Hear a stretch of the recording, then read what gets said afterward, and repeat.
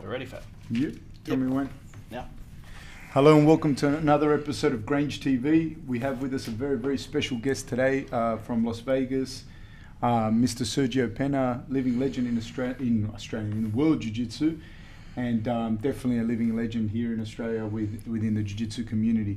Also have with us as a special guest Alex Prades, who is the owner of Gracie Smith and Grange and Robert Whittaker's Jiu-Jitsu coach and responsible for coordinating Rob's grappling.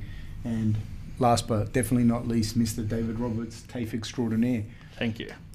All right, let's kick this off. Master, welcome. Thank you very much for coming. Welcome. But please call me Sérgio. All right, Sérgio, I'll call you Sérgio. Yeah. Alex, thank you very much. I know you're very, very busy, so thank you very much for coming. Thanks for having me here, Fab. I guess I just want to kick off one of the things about Alex anyways, is he's always got somebody coming here to Australia. He's always got some dude coming to Sydney, and I never did the podcast until last week. Mark Hunt said to me he was talking about Andy Hug at K1, and he said have to get this person. He should have got Andy Hug's photograph, and he didn't. You know, because every time we go to Vegas, we're always there at Vegas with you. So I always think, we'll do this next time. We'll do whatever. And then Hoyler was here last couple of weeks ago. Yeah, and 2 weeks ago. I didn't do it. I didn't get him on the podcast because I was like, I don't want to ask Hoyler. And then Mark said that to me, and I said, nah, we've got to get Sérgio on the podcast and get the story out there. So thank you very much. Welcome. Thank you. Welcome. And like I was saying, Alex has always got someone coming here. So he's always got Hoyler's here. Mario Sperry was here. I think next month we've got Murilo Bustamante staying. So all these people that are, if you're a jiu-jitsu person, and I said those names, Sérgio Penha inclusive, and Alex just has these people living at his house. So it's amazing, you know, it's a really amazing situation there. Speaking on that, can you tell us where were you born? I born in Rio de Janeiro.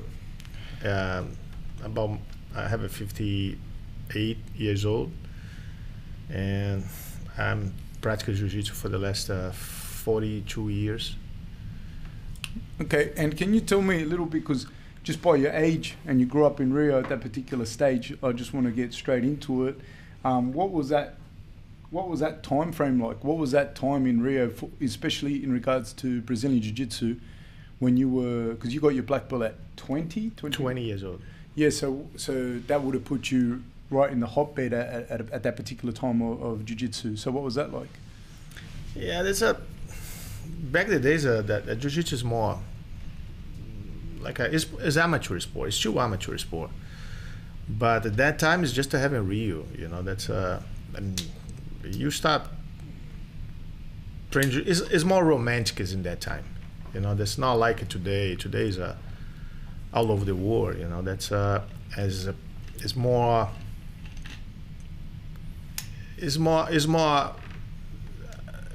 sport after the school you practice for being shape. You know, for learning how you're gonna defend yourself. The jiu-jitsu started like that in Brazil back in the days. You know, it's more for the people learning how you're gonna defend yourself and do some sport. It's not like today. Today those guys are almost professionals. You came through at that particular time. Who was your instructor? Osvaldo Alves. Can you tell me about Mr. Alves? Osvaldo is come from the Gracie lineages. I think he's come from Rickson Gracie. You know, have a lot of connection with he's very close for the Gracie family, and he's a black belt from judo too. He's a Pan American champion in judo, and basically start training jiu-jitsu and judo with maybe 10, 11 years old, and probably now Osvaldo have maybe he's lie his age all the time. Yeah, you know, his time is at 78, but I believe he's have a 83 years old. Do you still see him? Yeah, I saw him about 1 year ago when I go to Manaus. I got invitation for the ADCC trial in Manaus. Then I saw him. It's good to see your old coach, your old friend. You know, that's remind you old memories, good memories. one that you just train jiu-jitsu. What's your relationship with Osvaldo now? He's my good friend, you know. He's my good friend. He's a good friend, you know. For be a good friend, someone you don't have to talk to him every day. Absolutely. You have to respect, and he's respect me a lot. Sometimes he text message, I text message him. You know, I wish the best for him. Of course, he wish the best for me. When I remember we were, like I knew who you were, but I didn't know the full story and everything. And I remember we were getting ready to fight. I think Rob was getting ready to fight Jacare in Kansas City, and I think you and Alex had spoken because you were training at Osvaldo's gym when Jacare was a blue belt. Jacare is a purple belt in that time. Okay. Yeah, and it's I go a couple times, you know. In that time I'm a pilot, but I go a couple times section for Jacare. And that time you already see he's gonna be he's a different, you know, different animal. Different animal. Jacare's coach is Osvaldo Alves' student, if I'm not wrong. Is that correct? Jacare coach is a judo guy from Manaus. Have a connection with, I don't remember his name, but have a lot of connection with Osvaldo. And Jacare come once a year for 3 or 4 months training under Osvaldo. So you like it was Jacare is a legend as well in yeah, not just jiu-jitsu but in fighting, any combat sport, I suppose. But it's funny to me when like you speak about them and you remember this guy when he was just a kid. Like you remember Jacare as a little, not a little boy, but as a boy. I remember Jacare when I have maybe 19 or 20, you know, and I remember the day I got there, you know, the first day I got married with the Jacare, and I get him in the room and waiting for talking with Osvaldo. I even not gonna train that day because when I'm a pilot, I go there, but sometimes I don't go training. I go just for visit to Osvaldo. Then I asked for Osvaldo, and Jacare looking for me. Then I'm looking for the pictures in the wall. Osvaldo have it, and said, "Oh, do you a Sérgio?" I say, "Yeah." You know, that's Osvaldo's not here right now, but he's come back. He's come back soon, of course. Osvaldo not go there in that day. Then I have back home. But I see Rafael Jacare training a couple of times, and I saw he's a different kind of animal. You can see when he's different kind of animal at that time. And another name that you mentioned the other day was Andre Galvao. You remember him as a young guy? Yeah, I remember Andrea. In that time I train in jiu-jitsu, and Andre Galvão is a Careca student. The students under Osvaldo too. And Careca send Andre Galvão all the time for Rio. And I roll with Andre a couple times, and I see that he's a different animal too. You can see when the guys have a gift or have a skills or different kind of power, you know. You can see the kids, if you not stop training, gonna be good. Okay. Just going over to Alex for a little bit, can you tell us a little bit about your background? Where you trained, who you trained with? Well, my first 2 coaches, and that's how I got to know Sérgio, were Master Walter Matos and Master Mário Sperry, and Walter Matos got his black belt from Sérgio. Okay. So, you know, that's how I remember. That was, I think, 95, Master, that he came to around there. A few classes seminar to us in south of Brazil, and you know, like the legend of Sérgio Penha was very strong in Brazil back. You know, it still is, you know, but I remember first time he went there and it was like blow my mind. He's still doing.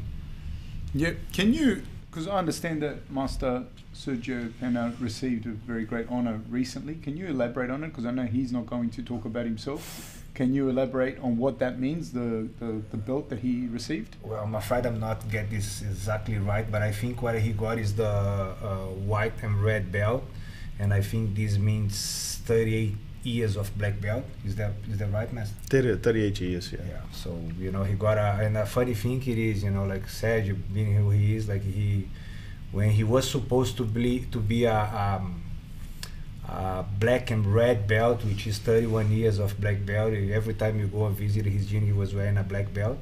He took age, you know, for him to accept that, you know, like that he should put the belt. And same thing with the red and white. He had the time to do, and then because you heard people, issues about people putting the belt before their time. Yeah. You know, and he like was the, I think how long you wait after you have the 38 years to. Maybe a couple of weeks. You know, it's the same if you change your wife. You got your wife for 38 years, you know, then you change, you're gonna feel weird, you know. That I never changed my wife. The wife's not gonna, you know. But let's not start rumors. Yeah. Start trouble. But I believe that guy. I believe if you go change, you're gonna divorce. You gotta not, man. You don't feel good in the first until you know. But I take a couple weeks. But last time we in Vegas, I think he was supposed to be red and white, but he told me something about I'm gonna wait, you know, the day that they make a ceremony or something. I'm not gonna put the belt myself. So they gave to him on the words, if I'm not wrong. Yeah, and the master words. So, I remember watching the ceremony and that, so I saw that. But now you get, like, just for people that don't do jiu-jitsu or that might do a little bit, you talk about a red and white belt, and you're saying that is 38 years of jiu-jitsu? No, after black 38 years of black belt. Okay, so you have to be a black belt for 38 years. Yes. Then you get your red and white belt. Yes. So I imagine that there's not a lot of people running around with that red and white belt. Yeah, the last time is my son Rafael tell and watch and check. There's have 19 people there. 19 people in the world. Yeah. Have that red and white belt. Yeah. So Alex, when we're talking about that, it's not just the fact of like the guy sat there with a black belt for 38 years, like because that in and of itself is probably, you know, you could get your black belt in just age. Can you tell me a little bit about? Because I can't talk about Sergio's jiu-jitsu because it's like stupid. That's what me saying. Now look, he shows the moves and he does the exact opposite. I just go, I don't want to do jiu-jitsu or grappling anymore. And it's stupid, but because I don't, like, my level, like, is not at a level to even begin to like get it. You know what I mean? So it's like having a Harvard professor explain maths to a kid. You know, it's just, you could do it with a primary school teacher. Can you talk about what it's like? Well, I guess what happened. I can talk my side of the history. First time I went there, I think on the second day, I handed my black belt to him and said, "Mate, put this on the beam." And he said, "Hey, relax, how long you're black belt for?" I think back there was 11 years. And he said, "Man, I'm black belt for 34 years or 30. You're gonna get there." That's why he lied to me, you know, that I would get there. So, but you've been a black belt yourself for 11 years, Yeah, 12 years now, yeah. 12 years, okay, so that's like that in and of itself, there wouldn't be a lot of people like that. That's a big achievement as well, I think. Anyways, Not really, I guess. In those days, there's so many black belts. Yeah, but to be working in the field, I think, I don't know, Master. What do you think? You see that it's always a big deal. You're gonna be a black belt. You know, that's sometimes the guys that somebody tells, you know, how long it take for I got a black belt. At least 10 years. But not too many people can be a black belt. Not too many people is gonna be in the level for Alex, you know. That's because it take a time, take a dedication.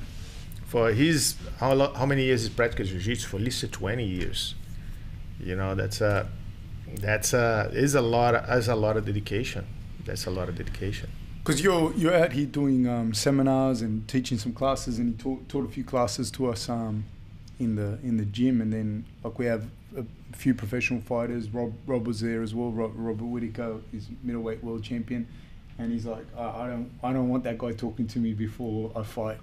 It just makes me feel like I don't know anything.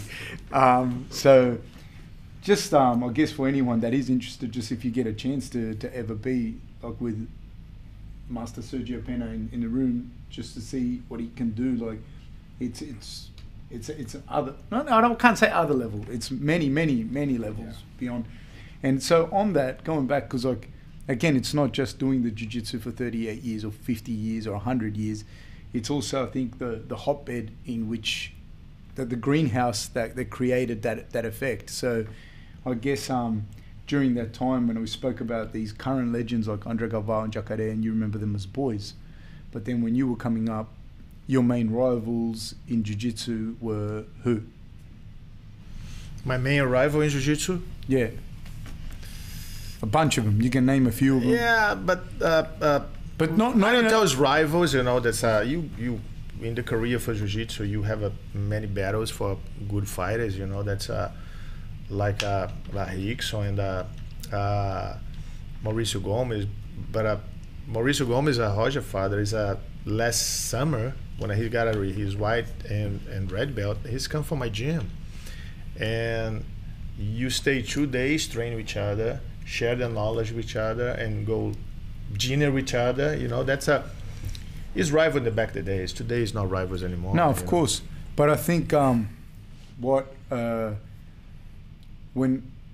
of the things that's so cool is to hear you say, like, you know, Mauricio Gomez or whatever, and obviously back in the day, you're rivals. Like you think you cannot be friends for the guys you're gonna fight. No. And then now you, like you said, you go to dinner with them if you see each other or whatever, and that's pretty cool. Can you tell me about some of those matches, like because for us, like when you hear about, you had a match with, I don't know, people that had matches with like Rickson Gracie, for example, or you have a match with Rickson Gracie, you hear about Holz Gracie or any of those guys, and you think, well, what's it like to have a match with someone of that magnitude? And conversely, you had a match with Sérgio Penha. What's Sérgio Penha's take on Mauricio Gomez match? No matches. Okay, I matched with Mauricio 2 times. I beat him. I'm a middleweight. He's heavyweight, and we matched with each other with the open division. He's beat me 1 time. I beat him 1 time. You know, that's in that time, the same as you told you are rivals. As a jiu-jitsu the school is a rivals like that. You put the both together. They both try to rip his head off, you know, with no doubt about. But have a mutual respect to that. And it's a great match, me and Mauricio, and he's a great guy. You know, that's in some points I wanna match with him again. But I got promoted for black belt, you know, and you don't have any chance for got rematch. What was the atmosphere like in Rio at the time, with all those names competing at the time, Mauricio Gomez, Rickson Gracie, and et cetera, et cetera? I come from the small school, you know. I come from the school is not have a power, too much power. You see that some teams have a more, like a big team for Gracies have a lot of power today, right? Imagine it's about 38 years ago. You know, it's a more power.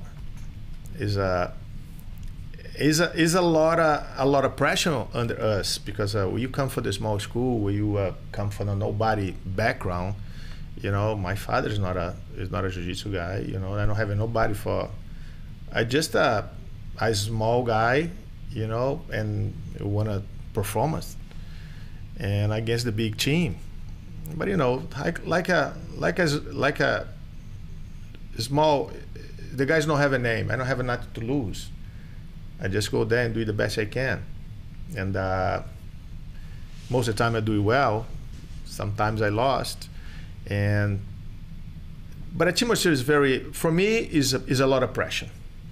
It's a lot of pressure because fight against good teams, but that one is not bad, because building the way I am today, you know, like I'm gonna give an example for you. One that you fight against the odds, and one that you fight against someone, if you're not really beating him, you're not gonna win. Make you more aggressive, make you try finish the fight. That's come from my game. My game is a submission. I like submissions, you know, because if you're not submit, you're not gonna win, because too much power for the family, Grace family, you know. But I still missing that back the days. I still missing for the old days.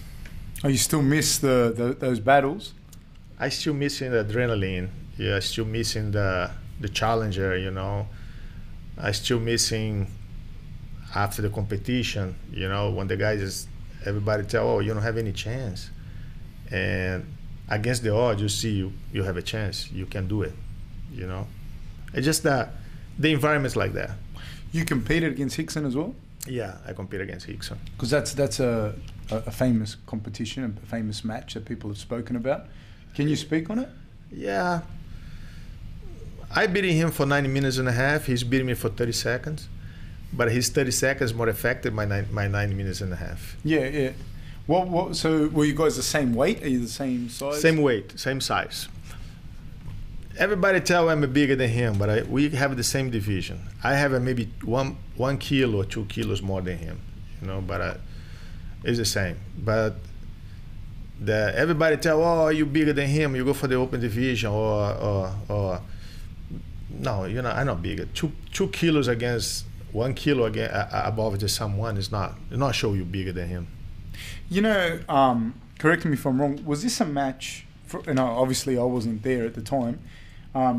But this match was very anticipated in Rio at the time, like it had been building for a long time. The Sérgio Penha Rickson Gracie match. Yeah, I think not the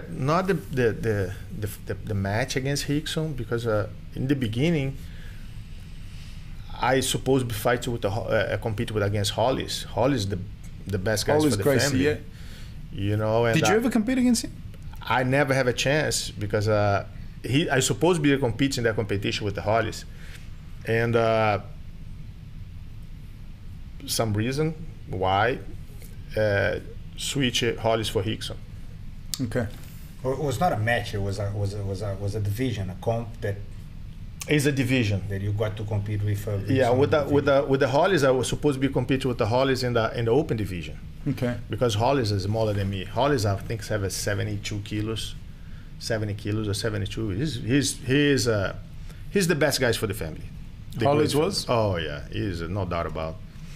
You know, when I go compete with him, I have 10 kilos more than him, but I train hard for beating him, but today's be clear, maybe I don't have any chance against him. He was that good? He's that good. He's good. Have you trained with him? No. Osvaldo teaching him in private, stand up. Osvaldo, his coach, judo coach for Hollis. And my day one, I start training jiu-jitsu. Osvaldo always talking about Hollis, how good he are, how technical he are, how his heart, how his mind, how is he strong. You know, Hollis supposed to be my idol. At this time, he had a bit of wrestling knowledge as well, because I know that he was very fond of his time in that time. I think it's 1 year after that is the wrestling come from Brazil, and the Hollis, I think, is for the first big wrestling for Brazil. He's American.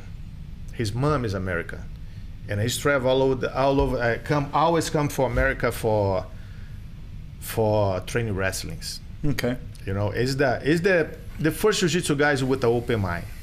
He did judo because Osvaldo had the judo background, yes. So he did judo. He was obviously a Gracie, so unprecedented, and his mum was from the US, so he compete wrestling. Wrestling, yeah, and more like before is the mentality for the jiu-jitsu before, you know, is you don't need nothing else, just jiu-jitsu. That's a big mistake. Everybody can see today.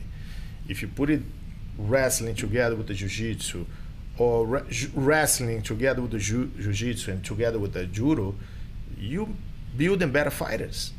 You building guys with the better knowledge. And even today, I saw a lot of wrestling coach resist jiu-jitsu. I saw more wrestling coach resist jiu-jitsu than jiu-jitsu coach resist wrestling. You understand what I'm talking? 100%. And I don't know why, because the bows, grappling, eh? It's a grappling. It's come together. It's gonna be a better fighter. It's a way better fighters. That's a big proof. Is that my son? You know, he's doing the jiu-jitsu for his whole life, and it's come for the wrestling and improve his game is insane. So your boy, because I know the story. Can you tell the story about your boy? I have two boys, and Rafael and the Duda. But Duda is involved with the fight, and he's he's a very talented kid, you know, and the train jiu-jitsu, good in jiu-jitsu, and I know. 100%. Yeah, and in the high school, you know, in U.S., every high school have a wrestling. Every high school have a wrestling, and I tell him, actually, in the first year for the high school, he broke his back, not in wrestling, in soccer. Play soccer, Don't broke play his soccer. back. Yeah, see? Dangerous sport. See, dangerous sport. You tell me. And in the first year for the high school, he's kind of practically wrestling. He's use a brace for 3 months, and then in the second year, he's go for wrestling and team without no wrestling, without no any rules for wrestling, you know, with just the background with the jiu-jitsu in the background for judo. And his record is a 55-5, something like that. And I say, I don't tell he's athletic in that time. I don't tell he's good in that time, but what's bringing him the skill like that was a jiu-jitsu bring the skill he's like been that. grappling since a little boy. He learned to walk on the mats, you told me. Yeah. Yeah. You know, that's, but I want to start learning wrestling, the training, the mentality, how he's going to pushing, make us better. But I will be honest, that Sérgio is in my place now, and it's pretty divided, you know, like we probably, from him, like he talks 50% about wrestling, 50% about jiu-jitsu. He's full into wrestling now, you know, with Duda. Yeah, I tell the wrestling is still my son, because just before he's a jiu-jitsu guy, you know, but it's good for him. I love wrestling. Today, okay, what's make me interest more in wrestling? My son, for try helping him. You know, and now I know, I understand the mentality. I understand how working those guys are, you know, and you have to respect. You know, you compete with the national, you know, Duda got third in the nation in US. State champion. Is a state champion with 3 years for wrestling. He got one third place and one the last senior year is state champion, and you just got a medal like that. And the guys compete so hard like that, and you have to respect. Yeah, and then next week you got a new tournament. Yeah. 55 match, maybe 55, 60 match. And put it like that, the season for high school is 3 months. 55 matches in 3 months. Probably don't. Probably don't. I'm sure I don't do the 55 matches my whole career for jiu-jitsu. You know, how tough the kids are, how, you know. And he's on a scholarship now at? Colorado Mesa University. You know, he's got a scholarship. He's go for Wyoming first. Minnesota too, because he was in the program at Minnesota, wasn't he? Yeah, he's go for Minnesota. He's go for Minnesota, some cloud Minnesota, and it's not adapt. I talked to him many times. If you're not happy, you don't get performance. You know, you can be the best scholars in the world. You can go for the best scholars in the world, the best team in the world. If you're not happy, you don't got performance. It's impossible. First condition for your performance, if you like the place you train, if you like your coach, and you trust, and you like, he's missing home all the time, and now he's go for last year. He's a red shirt. He's have to sit 1 year for be transfer, and is now in the Colorado Mesa. You full into it, you understand? No, I understand everything you're saying. Yeah. Absolutely, yeah. Going back to when we're talking about, so we spoke a little bit about it. Can you talk about the actual match you had with Rickson?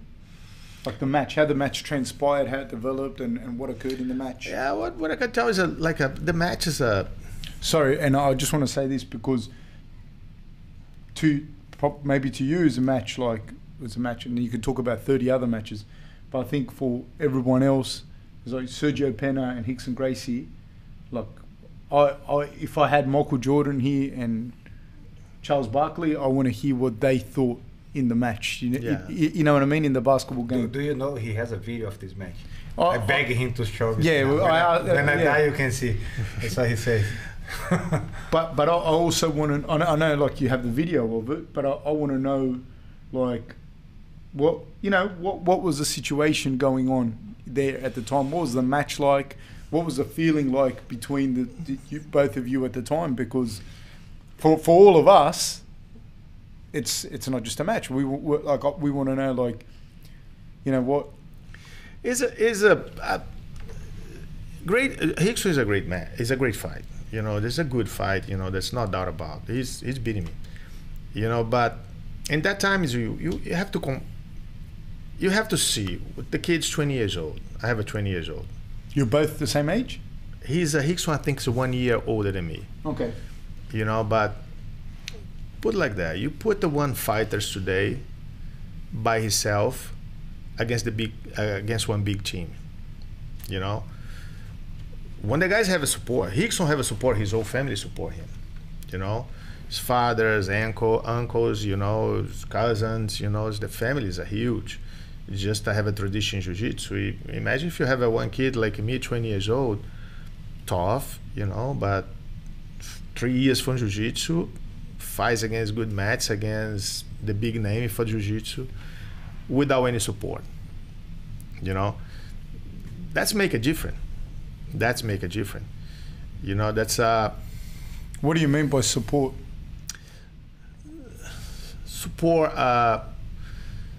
Support for Osvaldo is a great coach. Is in the mat, you know, in the teaching jiu-jitsu super well. You know, that's have a lot of knowledge. But sometimes you gotta be a coach in the mat teaching jiu-jitsu. Sometimes not the best guys for be a coach in the corner. Right. Makes sense. 100%. You know, and in that time, I think is if you come from me and say, Sérgio, holding, you got a lot of points on top. You don't have to submit him because I want to finish him. Probably got to win the fight. You understand that? Sometimes Osvaldo is I have a one. I don't know if do it wrong or do it right, but if you put him, if he's in the corner or put his picture, it's the same thing. Makes sense. Yeah. He's my friend. He's my coach. He's teach me jiu-jitsu. But that's a real story, you know. And sometimes the coach have to scream it for you. Sometimes you have to go. Oh, no, you have to go forward, go back, you know. And that's exactly what happened. I think is the Rickson maybe have at least 10 guys in this corner, and or more. Experience, you know. That's and imagine like that. I go to match. The referee is a Mansour, is a Sérgio Gracie student. And that time is that I have three judges. I don't remember, but I have 2 or 3 judges, right? And I have a center one. Everyone is a Gracie student, you know. Imagine one kid's coming that 20 years old, good, tough, yeah, tough, maybe tough kid, but with against a whole family. I think if you put in the scale like that, is make a difference. And I not tell nothing, but is Rickson can tell you. I think I have a kids one month before. I have a broken ribs. You know that's back the days. The match is got a delayed so many months, and I got hurt. Bad luck for me.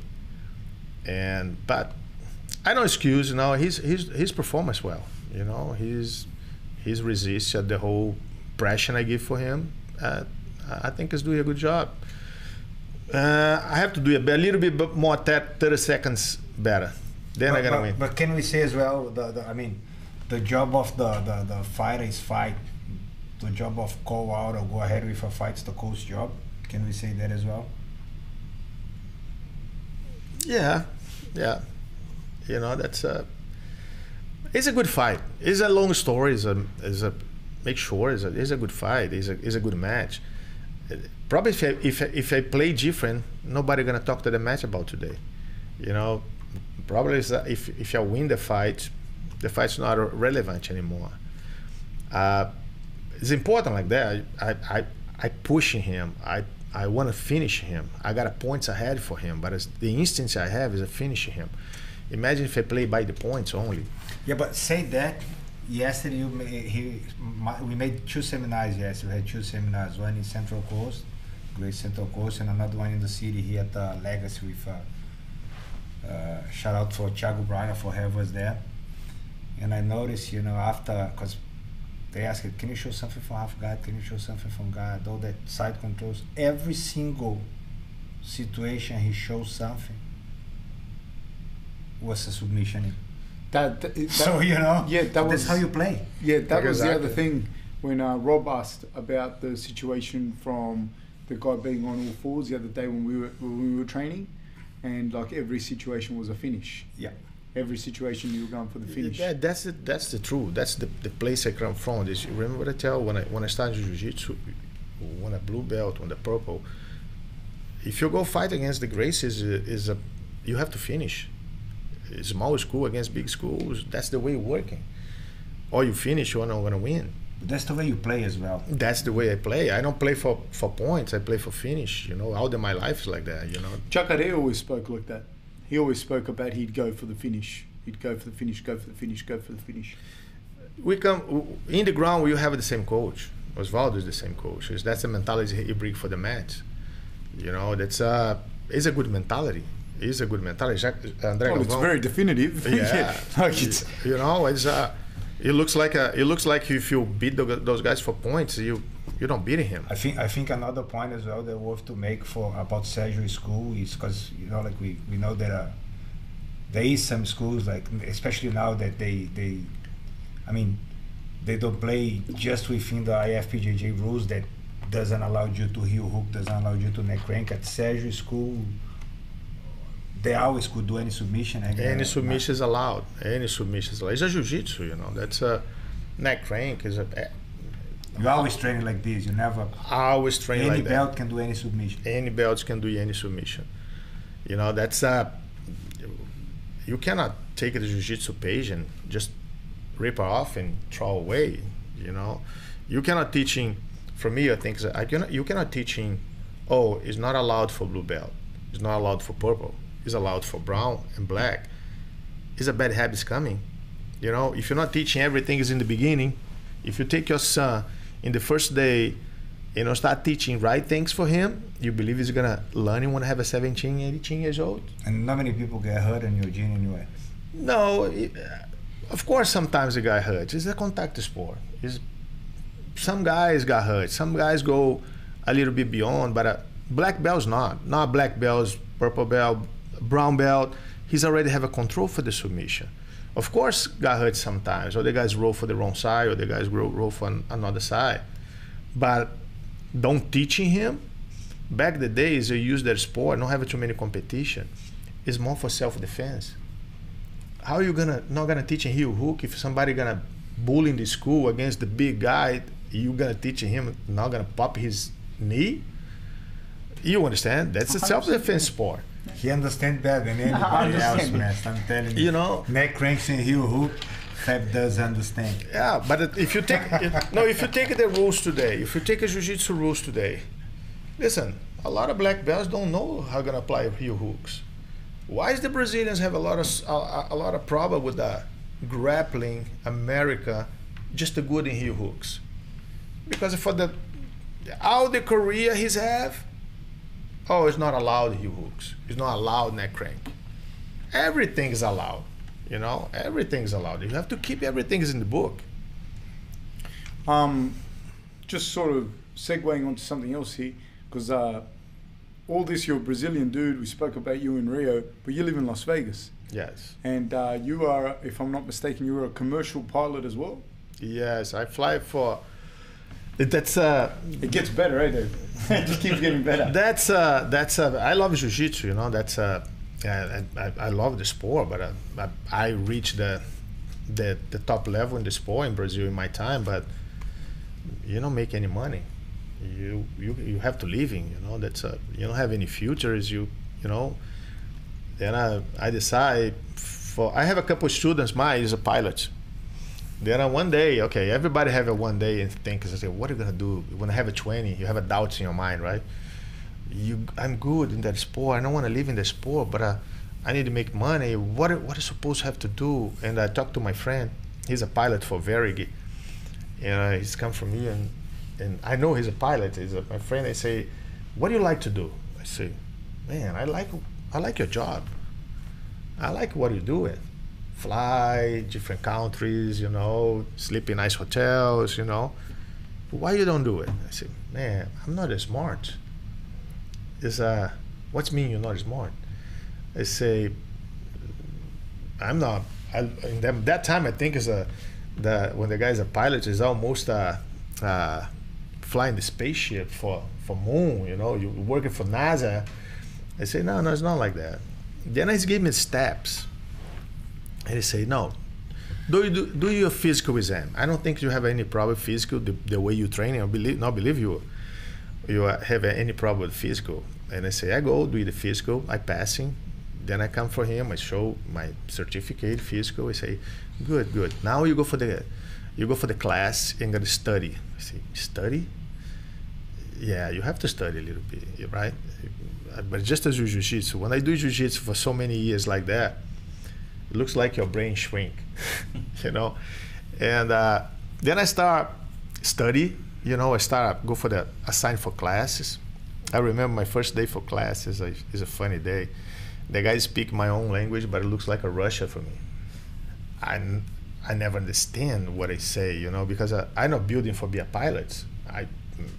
And all the kids in the class his father's a pilot, his grandfather's a pilot. Then my first class I remember my first class for jiu-jitsu. I got beat up bad, and I training hard. I'm hardworking, and I learning the sport. And I think myself, I say, I think it's gonna be the same process. Focus all your energy, 24 hours for learning that. If I have to read the same page 20 times, 30 times, I'm gonna read the page 20 times, 30 times. It's the same process I have in jiu-jitsu. I'm not the most skilled in the class, Osvaldo class. I'm not the most athletic kid in the class. I'm just working hard. And I'm working hard, and eventually I got my license. Then I got my job in the airlines, major airline in Brazil. That time is a Trans-Brazil Airlines. I worked in there for 20 years. And when the Trans-Brazil Airlines go for the bankroll after September 11, I go for the Europe. You got to be an international captain there? No, I do all the training for being international captain at Trans-Brazil, but the Trans-Brazil closed the door before I got upgrade for captain. Okay. But when I go to another company, is a BRA in Brazil, I'm a captain at the BRA. Then I go for the Portugal for Euro-Atlantic Airways. Was captain at Euro-Atlantic Airways. Then I work in the Euro-Atlantic Airway in Portugal. So I'm an international captain there. And then you moved to Vegas? No. Then I stay. When I go to Portugal, my wife family is from Vegas. There's a Brazilian immigrant from Vegas, and my wife didn't want to go to Portugal. She want to stay with her mom and her father. And every 2 months I have every 2 months I have 15 days off.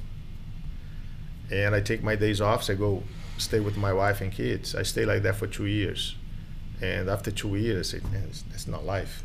You know, that's living by yourself, not see your kids grow, you know, and see your wife every 2 months. How long ago was that, man? 2001, 2002. So Duda was 3 years old, a baby? No, Duda, I think I have 5 or 6 years old. Then you see that kids baby like that. Today is when my kids grow, it's okay, but when back the days it make a lot of difference. Then I decided I don't want to fly anymore. Then I just come teaching jiu-jitsu. Okay, and so now you're based out of Las Vegas. You have a gym in Las Vegas, and you've had a lot of hospitality towards us. Every time we've been in Vegas, we've always been able to go there, visit, train, basically use it as our base there. And I think for all of Rob's fights, it's been a big difference for us in our success there. Just having our own place to go and train. it's nothing against UFC. UFC has always been very hospitable as well. They've always offered the Performance Institute and whatnot, but it's not the same as having basically your own gym, you know. So that's phenomenal. And we can play soccer there as well. mate, we played soccer, man. We killed them. We killed it. And we always beat them, the young ones. We always smash them. And so you've had a lot of fighters come through there. You've trained a lot of fighters yourself. Yeah, I trained a couple ones. I trained Frank Mir. I working with Stefan Bona. I working before with for sometimes with a Forrest, you know, and Hitch Hearing, Roy Nelson, you know. I don't tell it's my fighters. I tell it's my fighters more Frank, you know, that's training a long time with me. And did you train with Frank when he was a little kid with you? No, I started teaching Frank when I have maybe 20 or 21. If I'm not mistaken, he came from a karate background. His dad was a karate guy or something like that? I think it's a taekwondo background. I think his father did the taekwondo. Yeah, and then he came over to you as a white belt, or no? He's come from the blue belt. So he was a blue belt when he came to your gym. Yeah, he's not. Basically, he's not come from my gym. He's. I bring one of those my students for Vegas. His name is Ricardo, and Frank is his student. And every time it's Frank's fights, I help Frank. I help Ricardo for. So Ricardo gave the blue belt to Frank. I think Ricardo gave a blue belt for Frank. Okay. And I think I gave purple, brown, and black to Frank Mir. For Frank Mir. Were you with Frank Mir when he broke Tim Sylvia's arm? I'm the last fight I coach him. The last fight I stay in his corner when he's broken Tim Sylvia's arm. Okay, what was that like? It surprised me because not surprised me, you know. That's and the time I saw he's broken the arm, I said, man, it's the worst arm bar I see in my life. As in technically? Is it technically? Okay. You know, the worst arm bar I see in my life. I don't realize he got broken the arm because he's not got the joint. Yeah, he's not deeper. Broke here. Broke the forearm. Yeah, broke the middle of the forearm. And when I see that, I say, that kid's pretty strong. He's very strong, you know. Then I realized, man, when the guy's strong like that, doesn't matter if you have a worse arm bar you see, it's gonna break it, you know. But he's deserved, you know. He's deserved. He's beat the guy, you know. Another exciting time then would have been during that time frame, because you were coaching a lot of high-level people. You were also flying in and out of Japan, coaching fighters in Pride, not just in the UFC. Yeah, it's Hitch Hearing. Hitch Hearing is I go for the Hitch Hearings a couple of times, maybe 3 or 4 times in Japan. What was Heath Herring like to coach in the jiu-jitsu? Heath is a different guy. He is. I tried teaching jiu-jitsu for him, but it's impossible teaching jiu-jitsu for him. He's have your own jiu-jitsu. He's used to tell me, Sérgio, I do Texas jiu-jitsu. What means a Texas jiu-jitsu? And he's super strong. He's ever something is that normal people don't have for heavyweights. I roll him a lot of times, and what he surprised me all the time. He can put his back flat in the ground, and he's stay on 4 in the same time, almost in the same time. You know what I mean? You know what I'm talking about? Like he can. He's flexible guy. Yeah. He's a flexible guy. If the guy's put his back flat, his hip move almost L4. Okay, so like he can bridge basically. Yeah, or after you put your legs L4, put your upper body L4 is gonna be easy. That's the reason he's doing the Texas Jiu-Jitsu. That's the reason he's doing the Texas Jiu-Jitsu. I say that Texas Jiu-Jitsu is this, you know. It's not better. It's not as better you learning the regular jiu-jitsu, but you try teaching something, right? But if somebody don't want to learning, nothing you can do.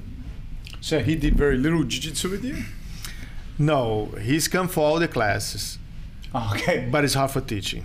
Yeah. Makes sense? You understand what I'm talking about? 100%, yeah. Basically, he's come from my gym. I coach him, but he's come for a roll with those guys. He's come for a roll with the Roy, come for a roll with the Frank, come for a roll with the guys I have in jiu-jitsu in the gym. How much work did you do with Roy Nelson? Maybe 6 months. Maybe 6 months. Good? Roy is not looks in shape, but is always in shape.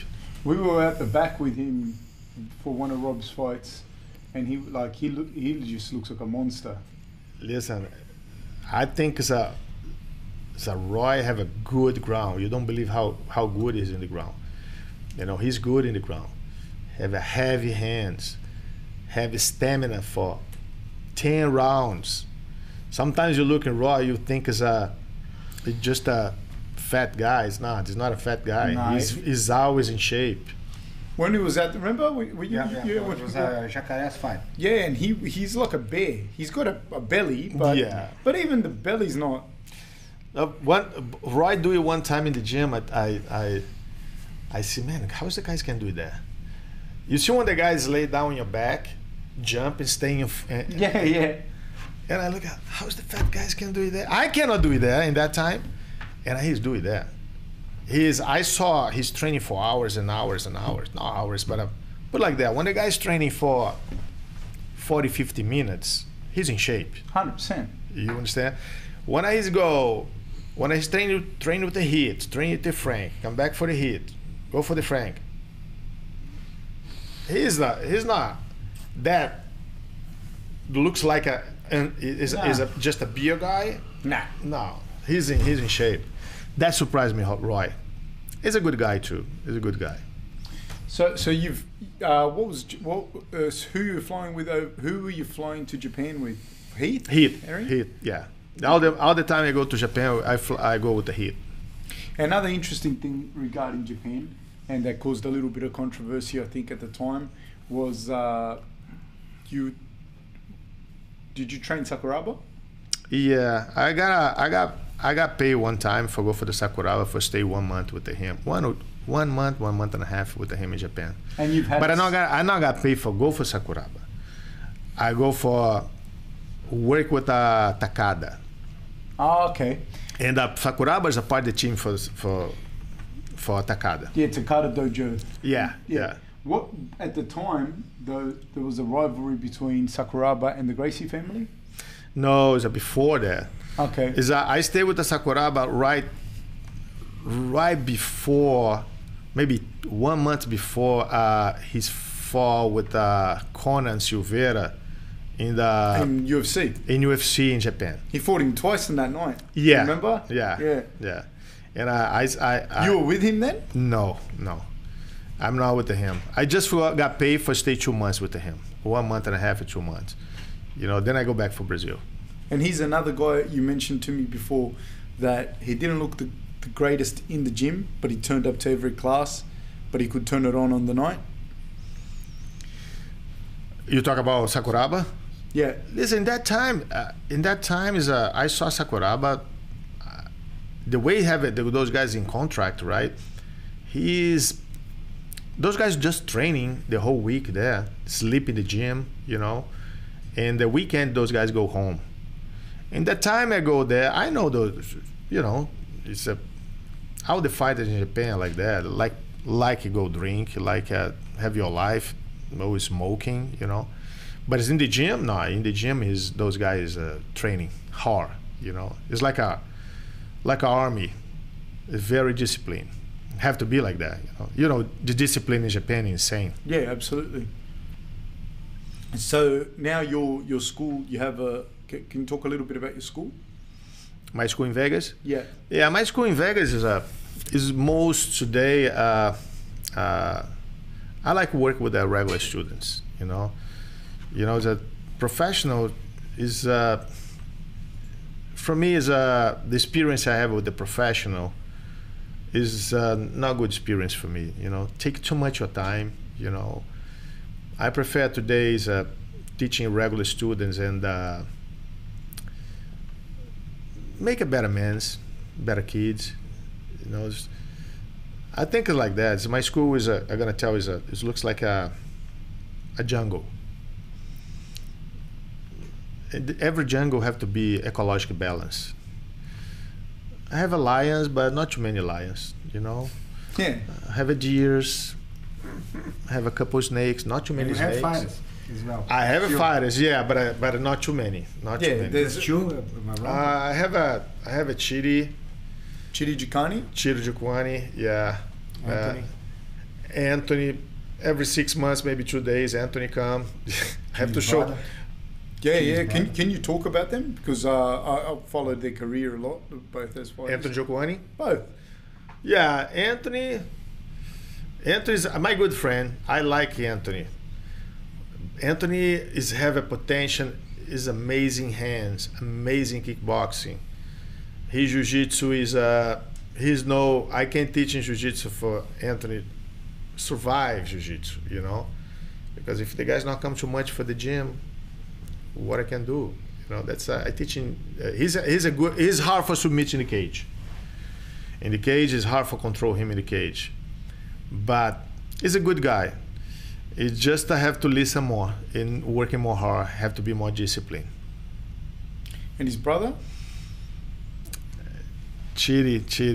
What I say about Chiri? Chiri still have a chance for be a good fighter. You just have to change the way you think. How old's him? I think Chiri have a 26. Too young. Same Yeah. as Rob.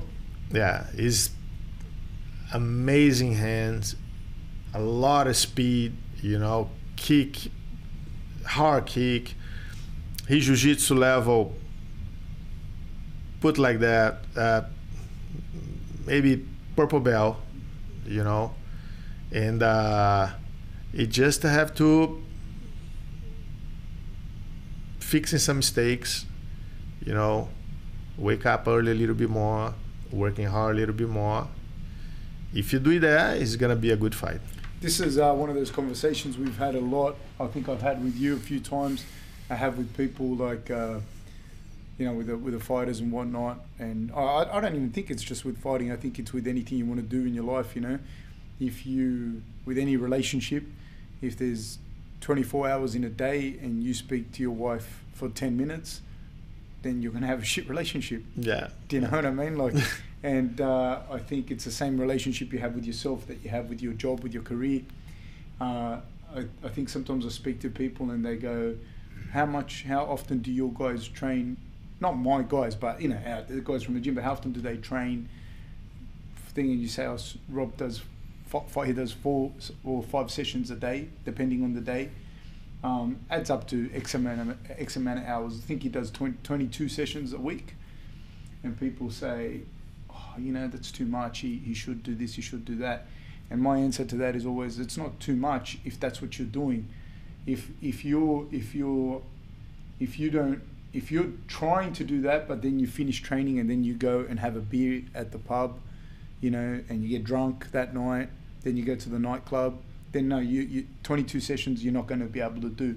But if you're a fighter and you want to be world champion, or you want to be very good at whatever you do, then if you do those sessions, you go home, sleep, eat, see your family, plenty of time to do it.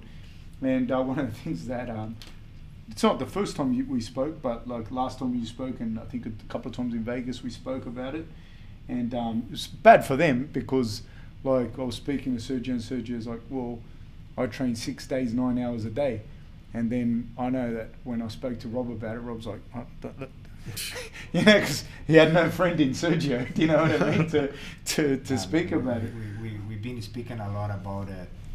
Pretty much what we do, what you do, you know, and Sérgio doesn't stop to tell me, like, these guys, they don't realize how lucky they are to have someone like Fab behind them, and, you know, and I know you're gonna say the whole team, Oh, but, you know, in fact, you know, like you are the engine behind, you know, and your work ethic and. Yeah, that's I think it's like that. Roberts is a lucky to have you behind him, guys. It's not doubt about. I think those guys don't realize. Sometimes misunderstand. You know, when I work with the Frank or what those guys fight with the Chidi or Anthony, I'm not there because the money. I'm not there because the money. Because I there because the project for make us better. You know, make us win. I hate lost. if you're gonna play soccer with me, I'm horrible in soccer, but I don't want to lost. Yeah, I'm the same. You understand? That's the way you have to be. Those guys have to be like that. The guys deal well with the lost. Something wrong with him. Okay, the guys lost to go for the nightclub. I don't understand. Celebrate what? You know, I used to be when I train, when I compete in Brazil. If I win Saturday, Monday I'm gonna be in the gym because it's a passing what I win. You know, that's if I lost, I got depressed. But in the Monday I'm gonna be in the gym the same way. But some guys not have the same mentality. You know, think as you know. Of course, I want to make Anthony or Chidi one. I make those guys successful. I make those guys make money. You know, and guarantee you like me, I give a tips for those guys. Like, what are you gonna do with your money? Because I see so many guys do it, throw his money in the trash, buy a motorcycle. See, how is the fighter can buy a motorcycle after they make it $300,000 or $400,000? That's the worst you can do. You know, I tell those guys, and those guys buy a motorcycle. What you can do, you know. Your those years, like from 17 to 23, 24. What was your training day look? What did your training day look like? I like tell jiu-jitsu is my medicine, you know. I drive my angry for something in jiu-jitsu. Then I start training like a normal guy, 1 hour a day, 1 hour 3 times a week. Then I feel so well, I increase the dose for my medicine. 2 hours, 4, 6. Basically, when you're young, you're training 4 hours and a half in the morning, 4 hours and a half in the night. How many days a week? You use training 6 days a week. Saturday is just the morning section. Just 4 hours on a Saturday morning? Yeah, just 4 hours, David. Yeah. Saturday, that's all. Just the 4 hours in the morning and Sunday. I don't tell you rest. I like play volleyball in the beach, you know. And in the summer in Rio is very hard. Sometimes you lost 4 pounds in the end of the day. That's my basic day rest. I do something like I do sport, but it's a different sport. And I'm not the nightclub guys. If I drink 1 beer. You know, that's it's like that. When the guys, I like what I do. If somebody tells, oh, you don't like nightclub, I say, listen, I feel the fish off the water in nightclub. I don't know how I'm gonna dancing. I don't know how I'm gonna move. I feel weird in that place. You know, I feel good in the mat, and that's when I tell you I have a boring life. Boring for someone, but I like it. I like the way I live. I come in Vegas. I teach in my gym and come back home. And come back for teaching the night. And after teaching the night, I like see the soap opera. What? Which one? I have one in Brazil now, and I have a Brazilian channel, and and me and my wife go see all the time. But I forgot the name. Can you believe he called his wife not to know how is it going? For real? Yeah, he wants Yeah, in the beginning I criticize her so much, right? I say, but why you can see that? How you can see that? Then I sit a little bit. I start watching. Now I hook it up. Dave, do you have some questions for Sergio from a perspective as a teacher and whatnot? Yeah, definitely. I watched a clip of yours, and you spoke around when you rolled with someone, you actually understand their personality and what they're like as a human being more. I could be paraphrasing that wrong, but you just said that generally, like, if someone's a naturally bad person in life, you will feel it on the mat. Can you explain that? And Alex, if you've had a similar experience? Alex and Fabrizio can answer that, because the guys live in the match the same way I live. You see when the guy is a good person in the match, you know? everybody can hide yourself for maybe a week, can show, oh, I'm a nice guy.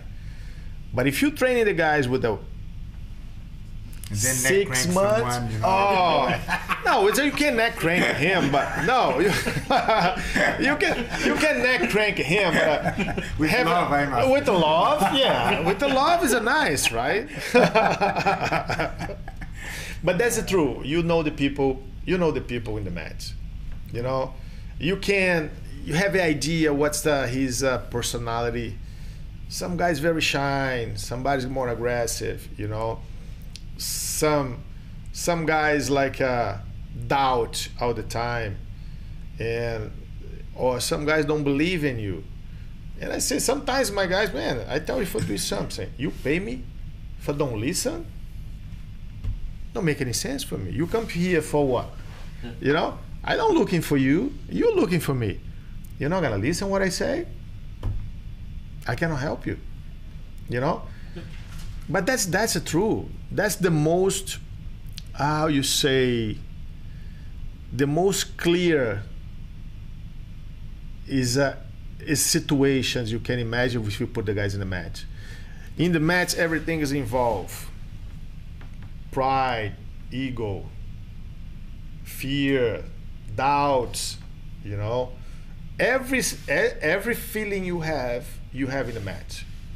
And you can see when those guys in the match, everything come out, right? Absolutely, for sure. Everything's come out for the people. I don't tell you 100% I'm right, but I put it like that, 90%. Alex, any comment? I couldn't agree more. But, another thing, I'm interested in, like, Fab and I spoke about this a fair bit around sort of the lack in today's sort of day and age. Everything's fast. It's no one actually does an apprenticeship or a traineeship like they used to, where you're saying that, you know, you went through a whole different stages to get to a master, and then even as a master you're still acknowledging that you're learning, and then there's still more to take on. How do you feel in today's day and age around people not actually taking their time to do the basics and growing? Can I say something just before thing? Because like even, I don't know, the term master to me for Sergio is even not even it doesn't do him justice. Because like if you think of like just sorry to take away, then you can ask it again. Like if you think in terms of academia, there's like, you know, people that are, you know, that they are a source on a thing, you quote that person, etc. And then there's university professors, and then there's people that there's a handful of those people in the world. And so Sergio's like one of, like he said, 19, maybe 20, I don't know, 19 people. Let's say there's not, but let's say there's only 50 people in the world that can do that level of engineering or architecture. And so Sergio sits in that group of people, and to be able to just talk to him and get that understanding, I think anyone that gets to that level of in any field, that's a level we're talking about with him. So that's and so it gives even more strength to what you were saying. And that journey, like that's not, you know, overnight thing and you can wake up and you can magically do something. What would you say to young kids now who just want to be the best but not do the hard work? Listen, first, I'm not considered the best. You know, I don't feel like that about myself. When I start jiu-jitsu. I never have any idea I'm gonna be in jiu-jitsu for so long like that. I just fell in love for the sport, and I don't believe I'm gonna be a black belt. But as soon as I fall in love for the sport, I'm gonna be. I wanna be the best I can, best blue belt first. You know, the guys tell me listen, you don't realize I don't have a plan for be a red and black belt or red belt. You know, I don't have a plan. I don't believe you're gonna live in so long the way you're living today. And but when I do it the best I can. You know, everything's in my life. Whatever I do it, I want to do it the best. I want to do it well. I come for the stage. I don't believe you're gonna be a good black belt, and I want to be a good blue belt first. You know, then I got a purple. Man, I gotta do great job for be a good purple belt. You jumped brown belt, eh? I jumped brown belt, but when you think one of only a few people to do that too, eh? Yeah, maybe. The first one that, because Osvaldo is famous for it, you're the first one that. I'm the first one he's give, but that's the point. You don't have a plan for anything. Just my mind. I want to do it. I want to do it well, blue belt, well, purple. If you think like that, your expectation, okay, I want to be good purple belt. I do it so well, I jump for the black belt, for the brown for black. If you tell me if I'm agree, not, but my teacher give to me, because today what Osvaldo do it, what he's doing, I'm a good purple, but experience is a brown belt, give you more experience for you, more time, You don't spit it out too much on knowledge, because some knowledge take a time for being mature. That's today I have that vision, But what did Osvaldo do when I give him a black belt, purple for black? I have to train him more. In my mind, I have to train him more. I have to be more dedication. I don't have too much time for be as good they want to be. You understand? I talked to Alex today. Sometimes I have addictive personality. Everything I dedicate something for jiu-jitsu or for be a pilot, I want to be good. I want to make my mark. I want the people see, oh, he's just more another pilot now. He's just another jiu-jitsu. No, I don't want to be like that. I want to be one of those best. I want those good. I don't know if you're one of those best pilots. I don't know if you're one of those best jiu-jitsu guys, but at least I try. If I not get there, maybe I got close. But I cannot judge myself. Everybody gonna judge. Like when I say, "Oh, you was a good pilot," I think a lot of my friends tell, a lot of my workmates tell. I don't talk about myself. When are you good? Like Robert, he doesn't have to talk about it by himself. The people talk about him. Fabrizio, Alex, the worst you can imagine talk about myself. Let the people talk about you. It's much better, But that's the point. Is how working. You have to working hard. I don't have any plan for being red and white belt, red and black belt, or good black belt. I just start working and try be the best I can be. It's funny. It's something working in the vocational education industry, and you have your Cert 3, your Cert 4, and your diplomas, and you have like the units of competency that you do to accomplish that accreditation, and then you have the competition, obviously, to get them done as faster, to be more competitive, and then you might be able to do units of competency, but I think the big thing is like the runs on the board in experience. And I was talking about this with someone the other day, and like, say at 30, I don't know that I'm any smarter per se than I am today, but I definitely got more runs on the board, more experience. Like if I was to take an exam today compared to 8 years ago, I don't think the difference in the exam would be, like there'd be no difference, but the runs on the board and the experience is quite a bit different. And other things people ask me, like, because there's a martial arts course you do for the insurance, you do a level 1 in sports coaching and a level 1 in thing, and they'll say to you, so to coach, and I had we have a mutual friend that asked me this question, and it's the same thing he asked me with so if I do that course, that means that I can coach, and I'm like, yeah, it does, mate, of course it does. And then he asked me the same thing. He goes, so how do you make sure that the learning is the same as purple belt to purple belt? And he's going, so what you're saying is that if I was to get a purple belt, I could fight Robert, because at the time Robert was a purple belt. And I'm like, yeah. let's have that experiment. I want to see it. But it's a thing. It's like not just being a purple belt, because there's all types of different purple belts as well. Like I would not compare. You know what I mean? Like when Buchecha was a purple belt, is not the same as if my dad started doing jiu-jitsu and got his purple belt. Like they're they're not the same thing, and the runs on the board and the experience that you have is totally different as well. I think people don't because we can't quantify that. Yep. It's different. Did you have any other questions? No, that was. Another thing. So now moving forward, you're talking about your son. He wants to fight MMA. Yeah. I'm not agree, but if you want to do it, of course I'm gonna help him. You know, that's imagine like that. See someone, your friend got punched in the face, already not fun. See your son got punched in the face, is that I believe it's gonna be worse. You know, but I have to. If he really wanna do it, you know, I'm gonna support him. I'm gonna help him. If I cannot help him, I'm gonna find somebody for helping him. You know, because I go try doing my best, but sometimes I work with somebody so close like that.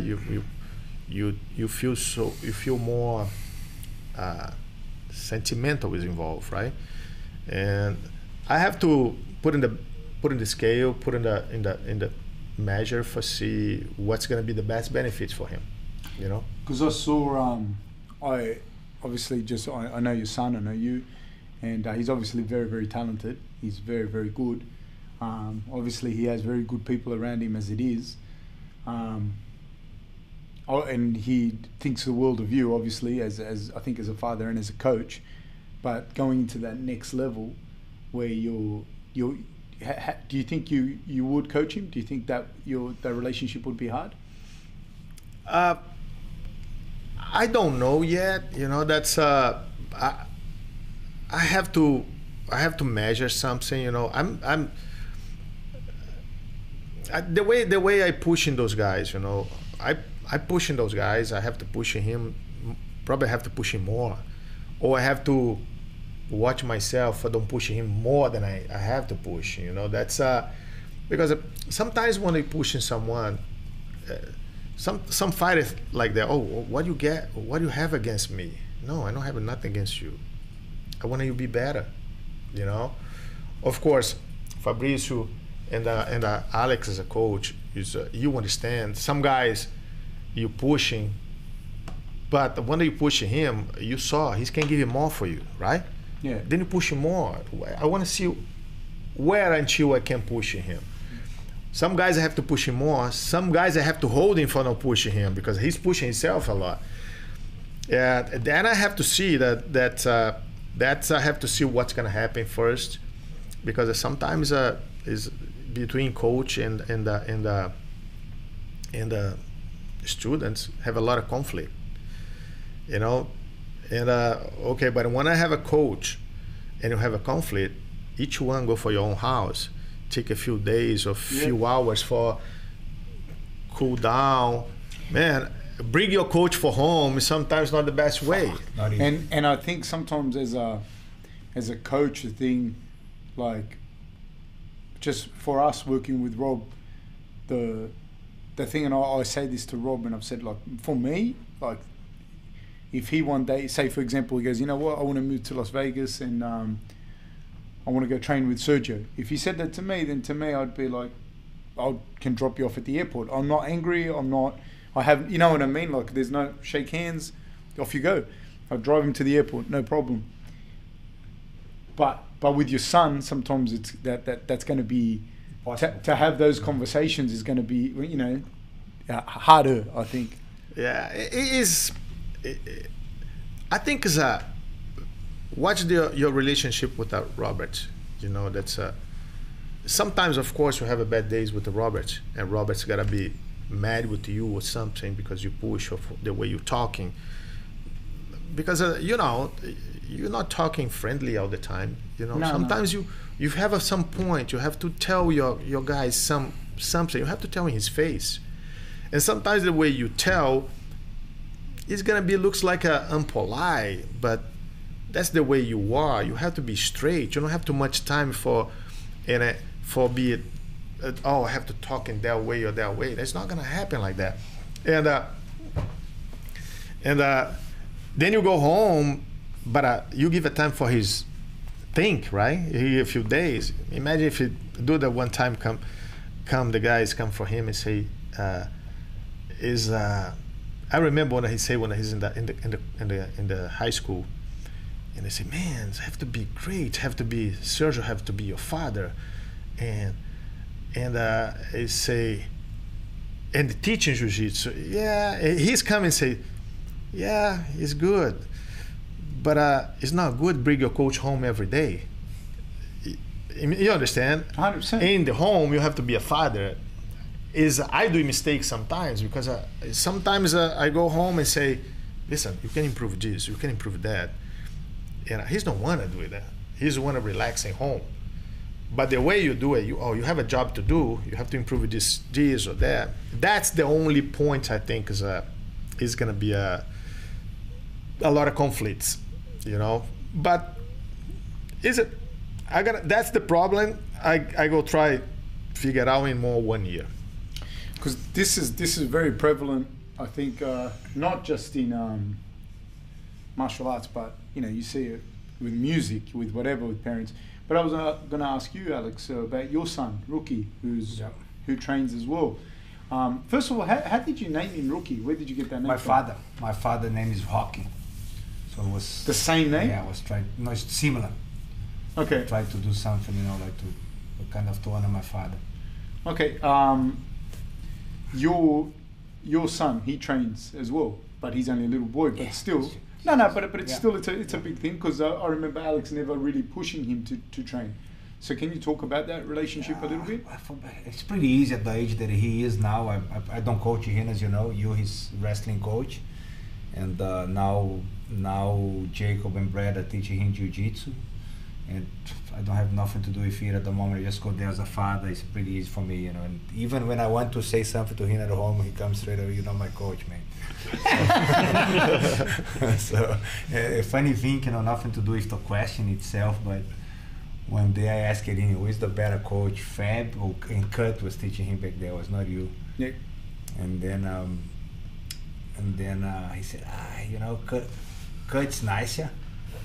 I said, okay, but I didn't ask you who is nicer. I asked you who is the better coach, and then he said to me, I have to say Fab. The other guy is nicer. And I said, how come? The guy's a nicer guy, but another one is the better coach. Yeah, that's the way it is. I said, okay, so you're getting it. I think it's he's 7 or 8, by the way. Yeah, but the kids tell the truth all the time. He tells something important. Sometimes the nice coach is not the better coach. There we go. This is my kid. But that's the reality. A lot of adults don't realize that, though. I'm not saying I'm better than the other guy, but a lot of people don't realize that. Rook's input, let's make clear here. And that's I see sometimes. That's very interesting the way you're talking like that, because I see some, no mention names, but I see sometimes the guys. He got a coach. The coach just tell exactly what the fighters want to listen. It's not making a better coach. You understand? I see some coach. That's not fair, but that's the right to do. You have to do it. You're not gonna.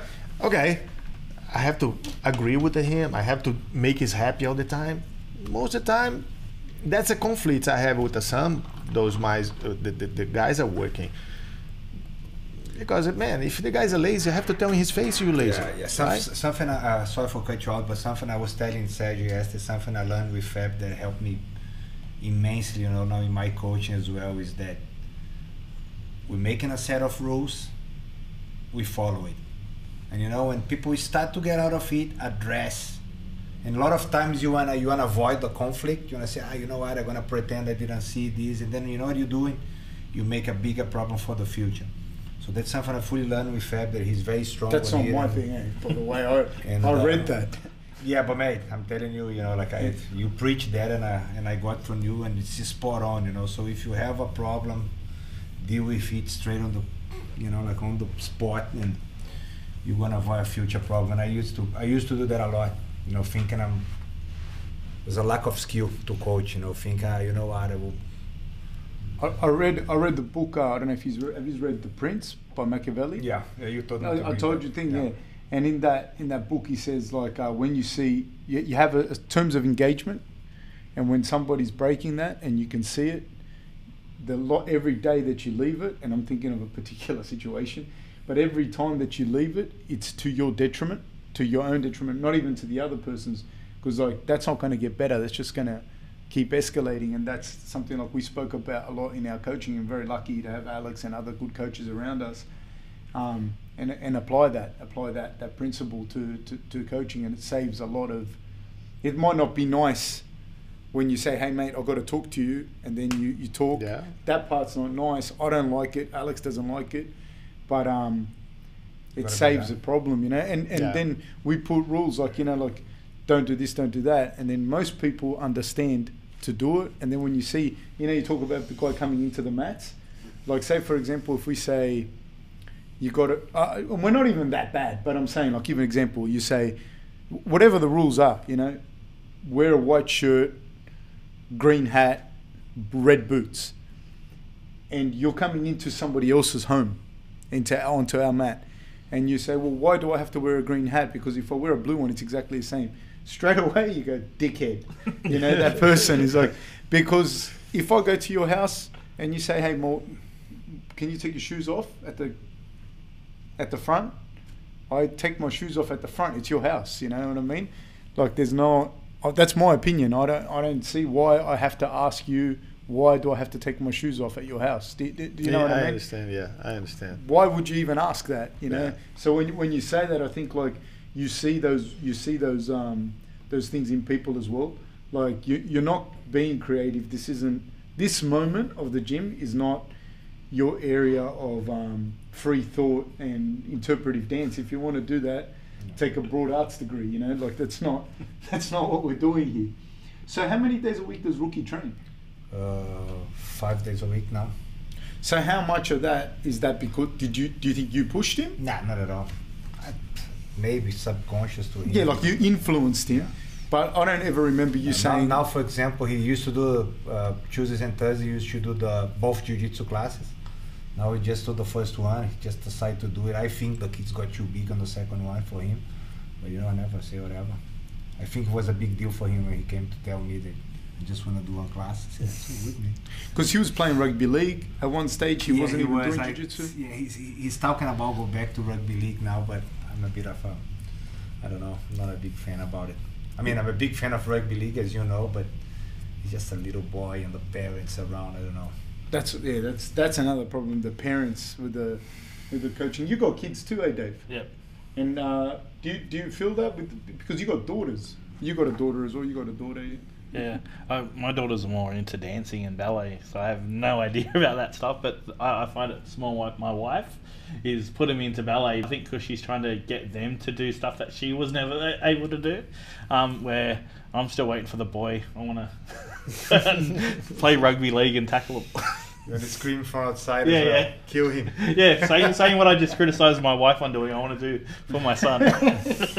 Nah, well, I guess that's it for us. Do you have anything you wanted to add, Alex? Nah, not really. All right. Master, thank you very much. I know you're very, very busy and you're here doing seminars. I think if you get a chance, anyone that's listening or whatever should.